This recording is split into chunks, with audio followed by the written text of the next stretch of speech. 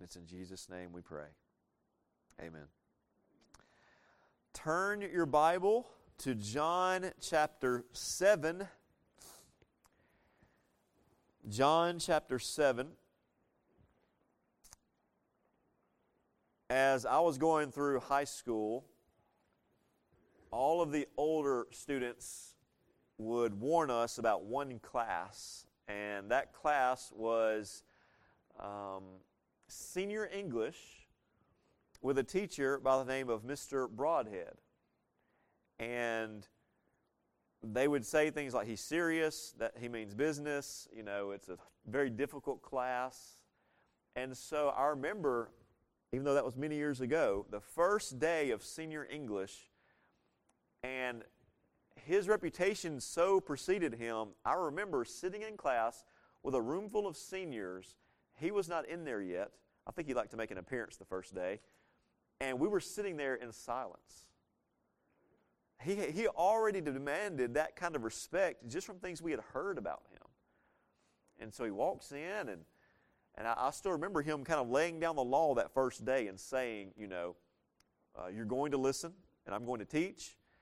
But the way he kind of convinced us, not only did he have the authority, and not only did he have just demanded respect, he made this statement. He said, if you will listen and if you will let me teach you, when you get to college, your college English class will be a breeze. And so he began to teach us through the year, and he cared about the students. He demanded respect. He had authority in the classroom, and he was an excellent teacher.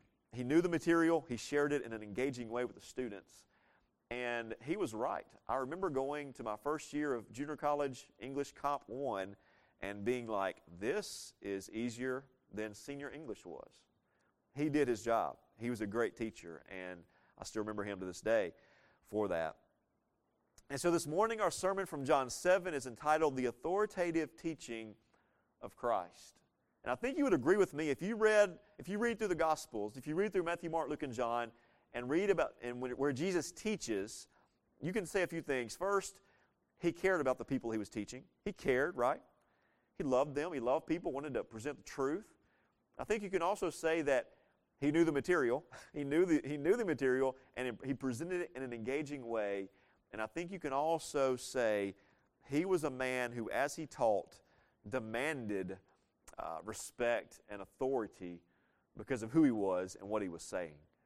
And we're going to see that in our text today. And I was reading this week, even some people who are not Christians, some scholars who are non-Christian scholars who've studied the teachings of Jesus, they will still say things like this. This is a direct quote from a non-Christian.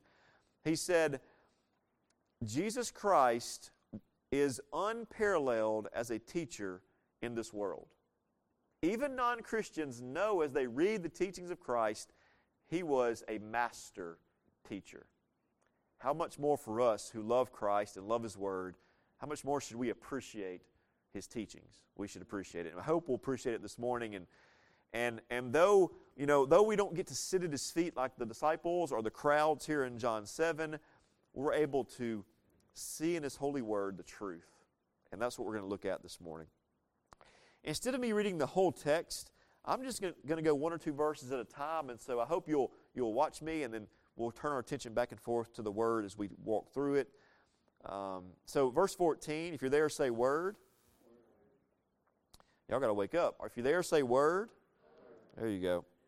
Verse 14, now about the midst of the feast, Jesus went up into the temple and taught.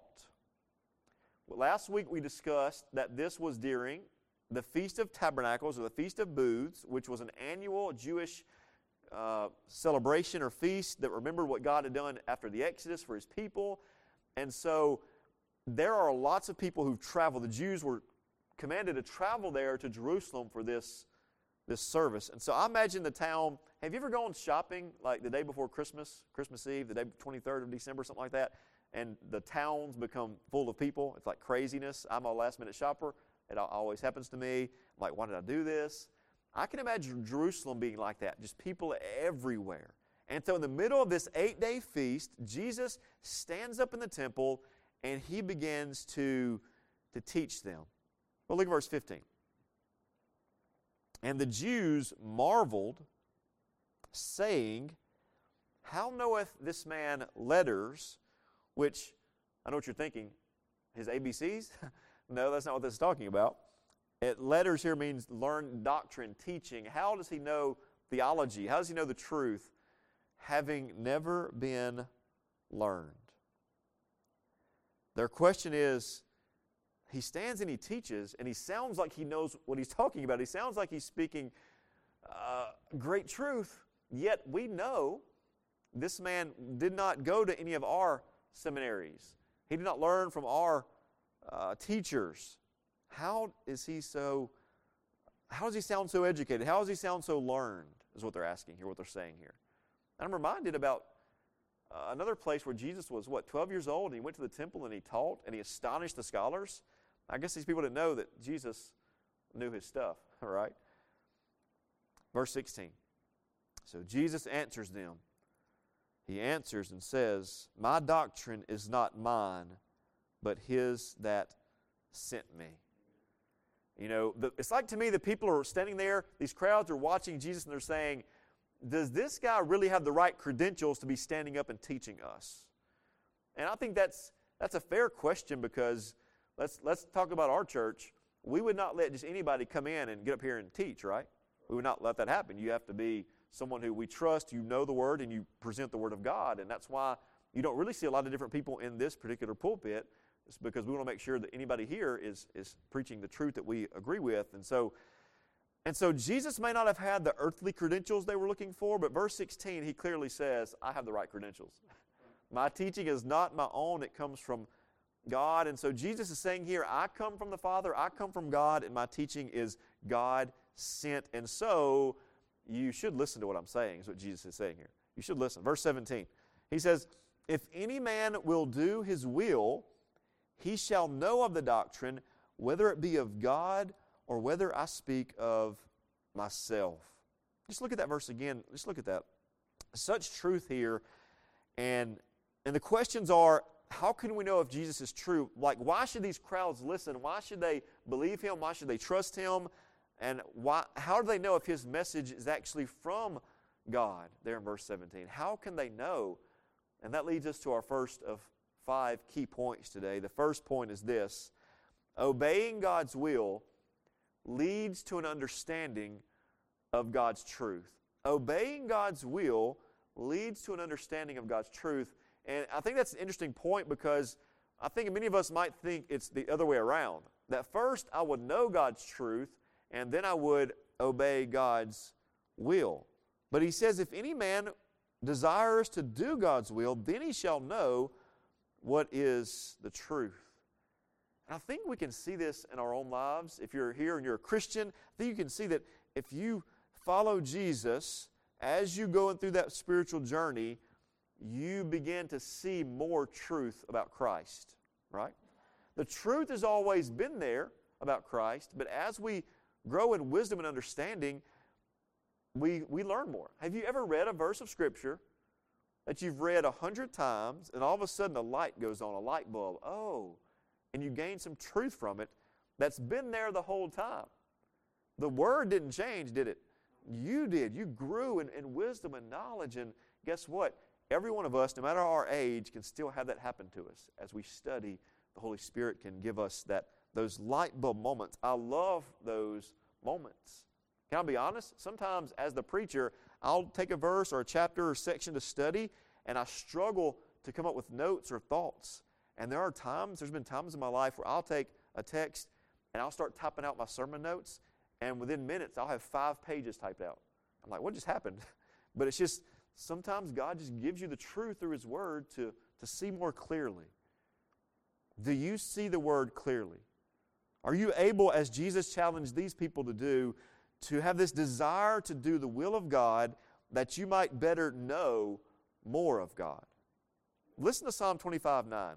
We read this in our scripture reading earlier. In Psalm 25:9 it says this: God teaches the humble His ways. The most wisest saints, the most wise saints in history have had one thing in common, and that is humility. Humility. If we're going to know more of God and more of His ways, we must be humble, we must be teachable. In church, and I'm thankful that in our church, I think I would say this about everybody I've talked to for the most part, that I've had much conversation with, is that our people here are teachable. We all, I think, agree, I don't know it all. And I can learn more and more and more about Christ. I think we all agree with that. But I'll be honest with you, I've been in many churches over the years and met many Christians in churches who would not fall in that category. I've met many Christians who think they know it all, or who think they're too prideful to grow or unwilling to learn. I've told you, I know I told you years ago that I met a deacon in a church who said, I pretty much know all I need to know about the Bible right now. And he was in his 40s. He was a deacon at his church. I pretty much know all I need to know right now. There's not much need for me to go any deeper, was the connotation there. Look, if we're going to do what 17 says, to obey the will that we might know the doctrine and know who Christ is better, we need humility. And I want to challenge us, church, not to have humility for the sake of just understanding, but listen to Proverbs 3:32. It says, "For the devious are an abomination to the Lord, but He is intimate with the upright." Shouldn't our goal be to be close with God? Like, you know, as those you here are spouses, right? Your goal should be to be closer and closer with your spouse, and I know sometimes that's difficult, but that's the goal, right? To join in unity. But as a child of God, our goal should be closeness with God. And we do that through the prayer and through the Word and through the church. What a privilege to pursue that relationship with Him. But if we are not humble, if we're not open and aware of truth that can be learned and obedience to the Word, then we cut ourselves off from what God wants us to know. And Jesus says here in verse 17, you should recognize that my authority, and you will recognize it if you desire to do my will. Verse 18.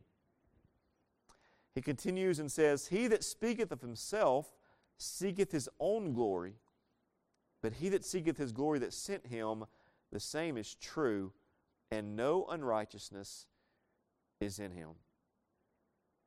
One of my pet peeves, and I don't know if you guys would agree with this or not, one of my pet peeves are preachers who talk about themselves too much. And they can do this in various ways. They can brag about how big their church is. We had 250 people at church last week, or whatever the number is. Preachers, it's kind of like fishermen. The fish starts this big and it gets this big. Preachers do the same thing. Or who just brag about their own ministry too much. Does that make sense? Any man of God who spends more time bragging about their own ministry than Christ, you should be wary of that person. And we could all be susceptible to this because we want ourselves maybe to look good. But the point of verse 18, Jesus says there, if I'm reading this correctly, that the person who seeks his own glory is not speaking on behalf of the Father. But the one who seeks the glory of Him who sent him, which is the Father, that one is true. And if anyone could have been a teacher on this earth who pointed to himself, it could have been Christ, correct? Right? It could have been Christ, but I found some other passages. In John 5, he said, "I do not receive glory from people." Over in John 8, verse 50, he said, "I'm not seeking my glory." And so Christ exalted the Father. And that leads me to our second key point today. That is this: a self-seeking spirit is opposed to the ways of Christ. A self-seeking spirit is opposed to the ways of Christ. And it's really hard to imagine, isn't it, that anyone who's been to the cross, anyone who's seen their sin for what it is and surrendered their life to Christ, it's hard to believe that those kind of people would be self-seeking and self-exalting. But yet we are. Sometimes we are. And again, some of the most people that are like this the most, I found sometimes are often Christians who think we're better than other people sometimes. Do we do that sometimes? And And that's the same people that Jesus had a trouble with, right? These Pharisees who think they're better than other people because of their religion or whatever, making it about themselves, looking at their accomplishments, their achievements. Church, I want us to brag on our church. I want us to brag on the things that we see God doing in our church. But more than anything else, we need to brag on Christ and who He is and boast in Him. And so if there's any self-exalting ways in us this morning, let us repent and let us say with John chapter 3, I must decrease, but He must increase. If you're with me, find verse 19. Did not Moses give you the law? And yet none of you keepeth the law. Wow, that's a zinger right there. Moses gave you the law, none of you are keeping it. Why go ye about to kill me?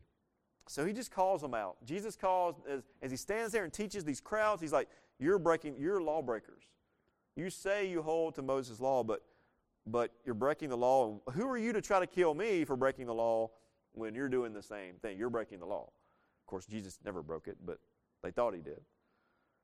Look back at chapter 7, verse 1. We talked about this last week. Jesus, He hesitated to go to Judea because, why? He knew people were seeking to kill Him. And so we come to verse 19, and they're like, we're not going to kill, whatever. We're not going to kill you. These people are denying the hostile intentions that they had. They had intent to hurt Him. Some of them did, and they're denying it. And Jesus says, no, you are lawbreakers.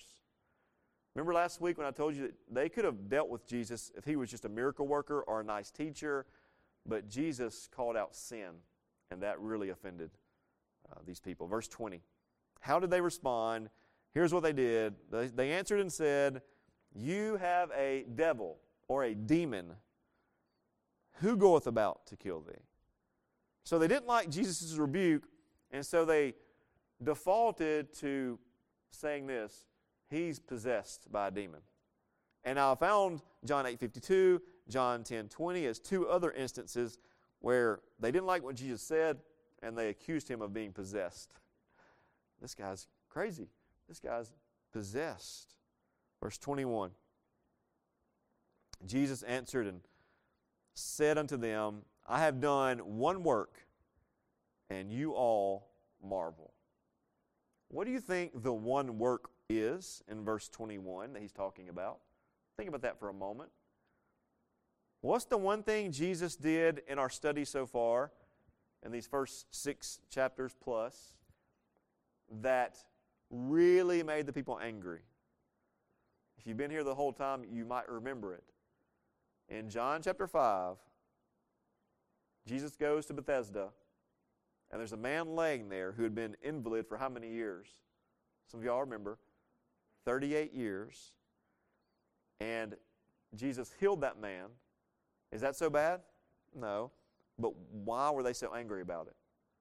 When He did it. When He did it. Which was what? The Sabbath. And so I believe that's the one work in verse 21 He's talking about.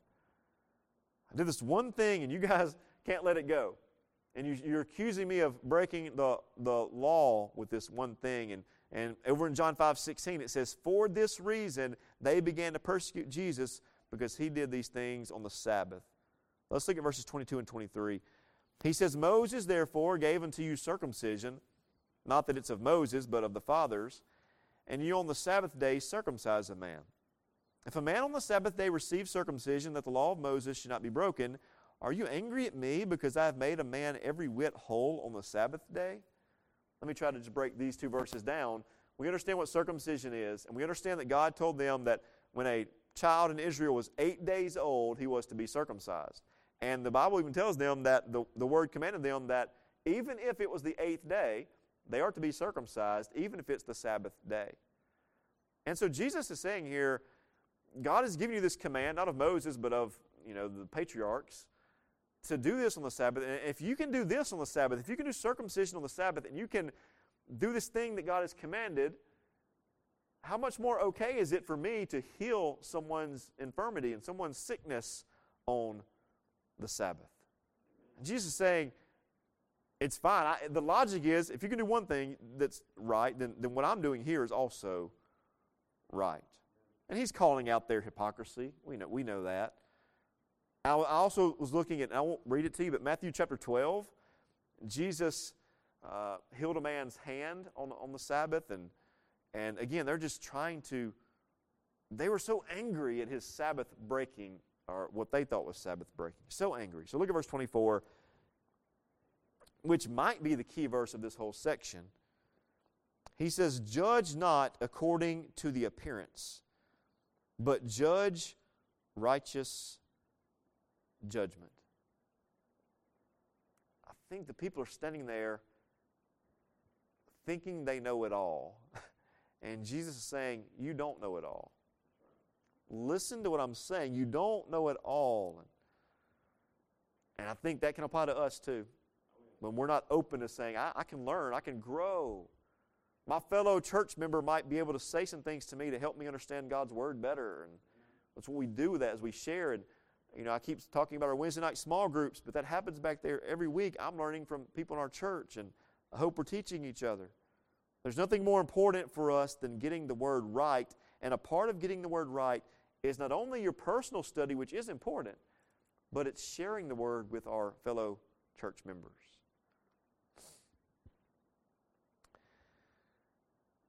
I think, and I don't know, you guys may agree or may not agree, there are more copies of the Bible now than ever before in history. Is that a true statement? Because not only do you have hard copies, but it's on our phones and our tablets and everything. There's more copies, there's more access to the Word of God than ever before. But I would also argue that we are more biblically illiterate than maybe ever before. It's kind of sad, right? How important it is at church. That's just a reminder for us to know the truth that we might, verse 24, judge correctly. So my third point is just verse 24, judge with right judgment. Judge with right judgment. I mean, these people that Jesus is talking to, many of them are all over the place. They're just here and there and not understanding truly what the Word is saying. A verse, I want to mention this verse to you, Matthew 7:1. One of the most misinterpreted verses in Scripture. Matthew 7:1 says, "Judge not," what's it say? "That you be not judged." And people like to take Matthew 7:1 and put it on a t-shirt or put it on Facebook, and they forget all the verses that come after it. And they say this, "You can't judge me, only God can judge me. Don't judge me. The Bible says don't judge me." And the rest of Matthew chapter 7, what it says is we should be judging people by the fruit they bear, right? You can judge a tree by the fruit it bears. And the point of that statement in Matthew 7 is that we should not be hypocritical in our judgment. Our judgment should be true and fair and right. And in John 7:24, Jesus is saying, as you folks judge me as I teach, and you judge my teaching, you need to judge with right judgment. And for the most part, many of you are not. 25, 26, and 27. And we're going to stop at 31 if you're wondering. "Then said some of them of Jerusalem, Is not this he whom they seek to kill? But lo, he speaketh boldly, and they say nothing to him. Do the rulers know indeed that this is the very Christ? Howbeit we know this man whence he is, but when Christ cometh, no man knoweth whence he is." So now some people are realizing, okay, this man is saying some very strong statements, and the rulers aren't standing up to stop him. They're not pulling him off the stage. They're not calling him down right now. And so do the rulers know he actually is the Christ? And so some of them are starting to wonder because of the actions of the leaders. And there's this talk here about them knowing him or not knowing him. Well, we already read, I think it's John 6:42. Recently we read that where it says, "Is not this Jesus, the son of Joseph, whose mother and father we know?" And so many of them did know at least who he was and what family he had even come from. How about in John 7, skip down to verse 40. Many of the people, therefore, when they heard this saying, said, "Of a truth, this is the prophet Others said, this is the Christ, but some said, shall Christ come out of Galilee? And I read you that just to show you this. There's just confusion going on. There's confusion. He's teaching boldly the truth. He's saying, I'm the Christ. Here's the truth. You need to judge rightly. And some are like, maybe he is the Christ. And then others are going, we want to kill him. He's a blasphemer.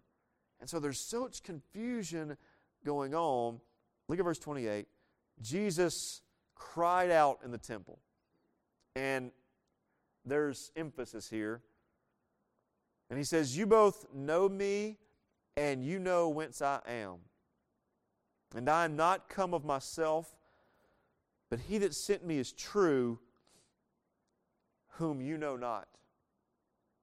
But I know him, for I am from him, and he hath sent me. What a statement in verse 28. I am come not from myself, he that sent me is true.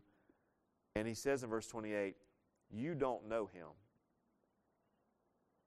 That's a strong statement. What if I came up to you today and said, you don't know God? Some of you would be offended, right?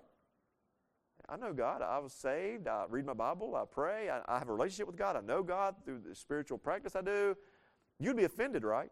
And Jesus looks at these people who are religious people and claim to follow the law, and he says, I'm from God, and you don't even know him. Again, do you see why many people hated him? That, to them, was very offensive. What a condemnation he put on them. And in John 8, look over at John 8, verse 42. He said, if God were your Father, you would love me.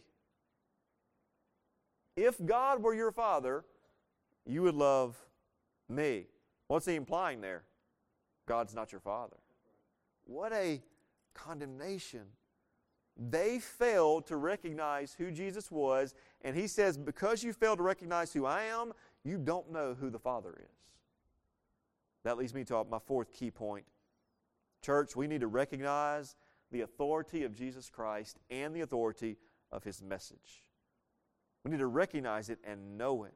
All things, Matthew 11:27 says, have been given to Christ by the Father. And Christ said, no one knows the Father except the Son, and anyone to whom the Son determines to reveal him. John 8:55 says, you don't know him, but I know him. John 17:25, he says, Father, the world has not known you, but I have known you. John 6:46, not that anyone has seen the Father except the one who is from God. He has seen the Father.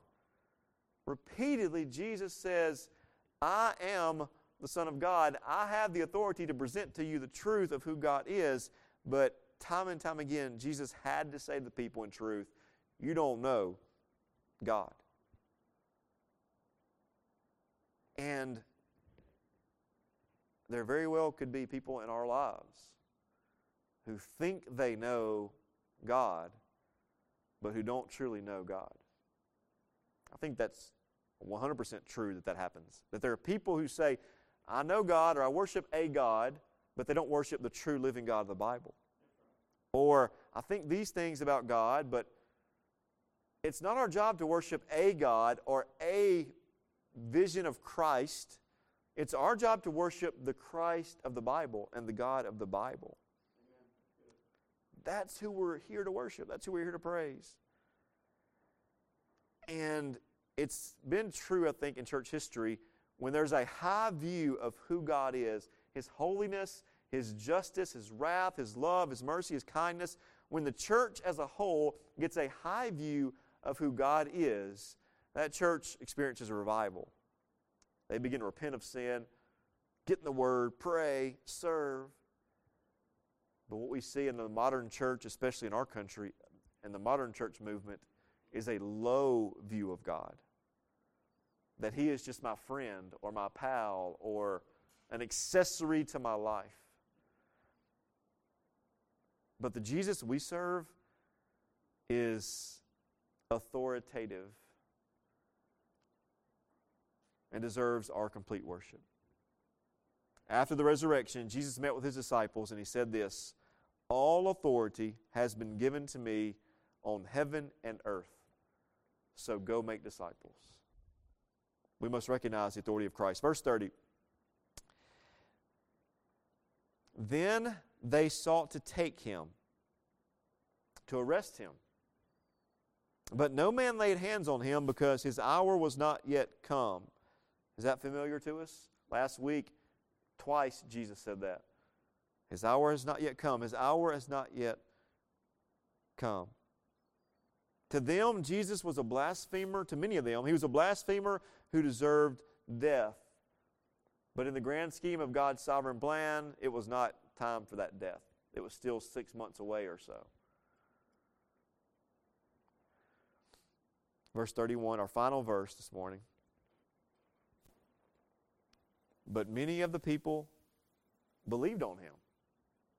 Well, there's some good news. As some were seeking to arrest him and take him out, many of the people believed on him and said, when Christ comes, will he do more miracles than these which this man hath done? In the midst of such tension here in this crowd, there are the haters, and now we see folks who say they believe in him. What is their premise for belief in that verse? What's mentioned is the miracles. And they're like, wow, if somebody else comes and claims to be the Christ, will that person be able to do all the things that this man has done? And so I began to look only in the Gospel of John at times when miracles or signs that Jesus did led to people believing. Let me just read you a few. John 2:11, it says, this beginning of the signs Jesus did in Cana of Galilee and revealed his glory, and his disciples believed in him. John 2:23, now he was in Jerusalem at the Passover during the feast. Many believed in his name as they observed his signs which he was doing. John 8:30, as he said these things, many came to believe. John 10:42, many there came to believe in him. John 11:45, therefore many of the Jews who came to Mary and saw what he had done believed in him. John 12:11, because on account of him many of the Jews were going away and believing in Christ. John 12:42, nevertheless many of the rulers believed in him. And this morning you may be sitting here like this crowd, thinking about the Word, and I give you my fifth and final key point. And this is for all of us. We need to turn our eyes toward Jesus. And be a part of the group who says, I believe in this Christ. The master teacher in Jerusalem proclaiming the words of truth and life. Many wanted him dead, but some were interested and some believed. And so, church, my final application for us is it's obvious that we can't come to a church and have Jesus stand up and teach, right? That's not going to happen until he comes back again. But we can't have that. We can't sit at his feet. But how can we hear from Christ? The Word. And so, church, we don't take this lightly. We can't take it lightly. Someone asked me this week, it was yesterday, someone asked me yesterday, what's your church like? They were like, I thought about going to your church. What's your church like? I was like, first of all, it's going to be a long drive for you, so it's going to be a long drive, but what's it like? And I said this, we don't have a lot going on that other churches have going on. But here's the two things I said. I think it's a group of people who care about each other, and I think it's a group of people who care about the Word. And they were like, well, that's very interesting. I was like, is it? I think that's biblical. I think that's what it should be. But, and I'm not saying that other things are bad, but we must continue to remind ourselves that this Word is where we stand. Learning it, knowing it, sharing it, not only with ourselves, but with our community, with our world. This Word is everything to us. This Word is worth dying for. And many people have died for it. And most of us will never be persecuted really for it. And we certainly won't have to die for it, but we should certainly be living for it and living through what it teaches us. Do you have a desire to hear the Master Teacher through His Word and to learn and grow? Let me close with one Old Testament illustration that I hope will help us just think about this. How many of you remember when Samuel was a boy in 1 Samuel chapter 3? Samuel's a boy. He's serving in the temple. There's a high priest there whose name was, anybody know? His name was Eli. And one night, Eli's, about to lay down for bed. In another place, Samuel, the boy, is laying down, getting ready for bed. And he's laying down, and imagine this. You're about to go to sleep, and you hear, Samuel. And so he's like, oh. So he gets up, and he goes to Eli's room, and he's like, yes, Eli, you called me? And he's like, I didn't call you. Go back to bed. What are you talking about? And so Samuel goes back to bed. He lays down. He gets about like he's about to fall asleep again, and he hears it again. Samuel. And he's like, what's this old guy doing? He gets up. He goes to see Eli again. Hey, Eli, you called me? He's like, I didn't call you. Leave me alone. I'm trying to go to sleep. Go back to bed. And Samuel goes back, lays down again. It happens again. He goes back. Eli says this. The Bible says, first of all, the Bible says, in those days, words from the Lord were rare. It was a rare thing that God was speaking to people in those days. But in that, after the second time, Eli realized, oh, God must be speaking to him. And here's what he tells him. He says, Samuel, boy, go back to your room and lay down. If you hear that voice again, you should say this, speak, Lord, for your servant hears. And so he went back and lay down. The Bible says in verse 10 of 1 Samuel 3 that the Lord actually came and stood nearby and called out, Samuel, Samuel. And the boy, now knowing what to do, said, speak, Lord, for your servant hears. Every time we open the Scriptures, whether I'm preaching or you're reading it at home, every time we open the Scriptures, understanding that Christ, the Master Teacher, is authoritative, and this Word is authoritative, may we, like that boy Samuel, say, speak, Lord, for your servant hears. I am listening and ready to obey. Let's pray.